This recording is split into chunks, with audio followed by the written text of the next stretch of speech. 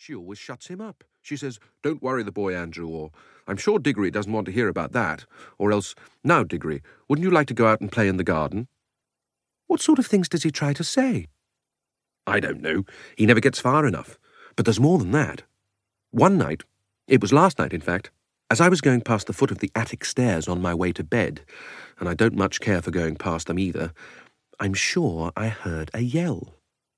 Perhaps he keeps a mad wife shut up there. Yes, I've thought of that. Or perhaps he's a coiner. Or he might have been a pirate, like the man at the beginning of Treasure Island, and be always hiding from his old shipmates. How exciting, said Polly. I never knew your house was so interesting. You may think it interesting, said Diggory, but you wouldn't like it if you had to sleep there. How would you like to lie awake listening for Uncle Andrew's step to come creeping along the passage to your room? And he has such awful eyes. That was how Polly and Diggory got to know one another. And as it was just the beginning of the summer holidays, and neither of them was going away to the sea that year, they met nearly every day. Their adventures began chiefly because it was one of the wettest and coldest summers there had been for years. That drove them to do indoor things. You might say, indoor exploration. It's wonderful how much exploring you can do with a stump of candle in a big house or in a row of houses.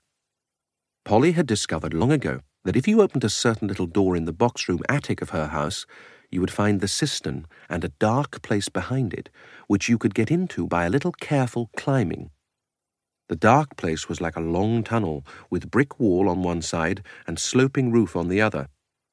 In the roof, there were little chinks of light between the slates. There was no floor in this tunnel. You had to step from rafter to rafter, and between them there was only plaster. If you stepped on this, you would find yourself falling through the ceiling of the room below. Polly had used the bit of the tunnel just beside the cistern as a smuggler's cave. She had brought up bits of old packing cases and the seats of broken kitchen chairs and things of that sort, and spread them across from rafter to rafter so as to make a bit of floor. Here she kept a cash box containing various treasures, and a story she was writing, and usually a few apples. She had often drunk a quiet bottle of ginger beer in there. The old bottles made it look more like a smuggler's cave. Diggory quite liked the cave. She wouldn't let him see the story, but he was more interested in exploring. "Look here," he said. "How long does this tunnel go on for? I mean, does it stop where your house ends?" "No," said Polly. "The walls don't go out to the roof. It goes on. I don't know how far." "Then we could get the length of the whole row of houses." "So we could," said Polly, "and, oh, I say." "What?" "We could get into the other houses." "Yes, and get taken up for burglars, no thanks." "Don't be so jolly clever. I was thinking of the house beyond yours." "What about it?" "Why, it's the empty one. Daddy says it's always been empty ever since we came here." "I suppose we ought to have a look at it then," said Diggory. He was a good deal more excited than you'd have thought from the way he spoke, for of course he was thinking, just as you would have been, of all the reasons why the house might have been empty so long. So was Polly. Neither of them said the word haunted, and both felt that once the thing had been suggested, it would be feeble not to do it. "Shall we go and try it now?" said Diggory. "All right," said Polly. "Don't if you'd rather not," said Diggory. "I'm game if you are," said she. "How are we to know when we're in the next house but one?"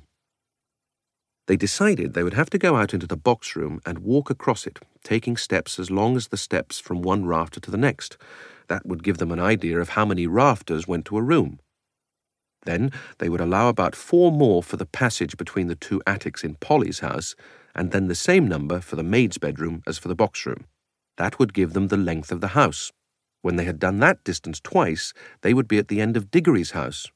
Any door they came to after that would let them into an attic of the empty house. "But I don't expect it's really empty at all," said Diggory. "What do you expect?" "I expect someone lives there in secret, only coming in and out at night with a dark lantern. We shall probably discover a gang of desperate criminals and get a reward. It's all rot to say a house would be empty all those years unless there was some mystery." "Daddy thought it must be the drains," said Polly. "Pooh! Grown-ups are always thinking of uninteresting explanations," said Diggory.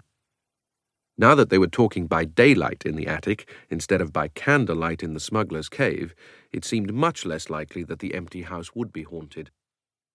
When they had measured the attic,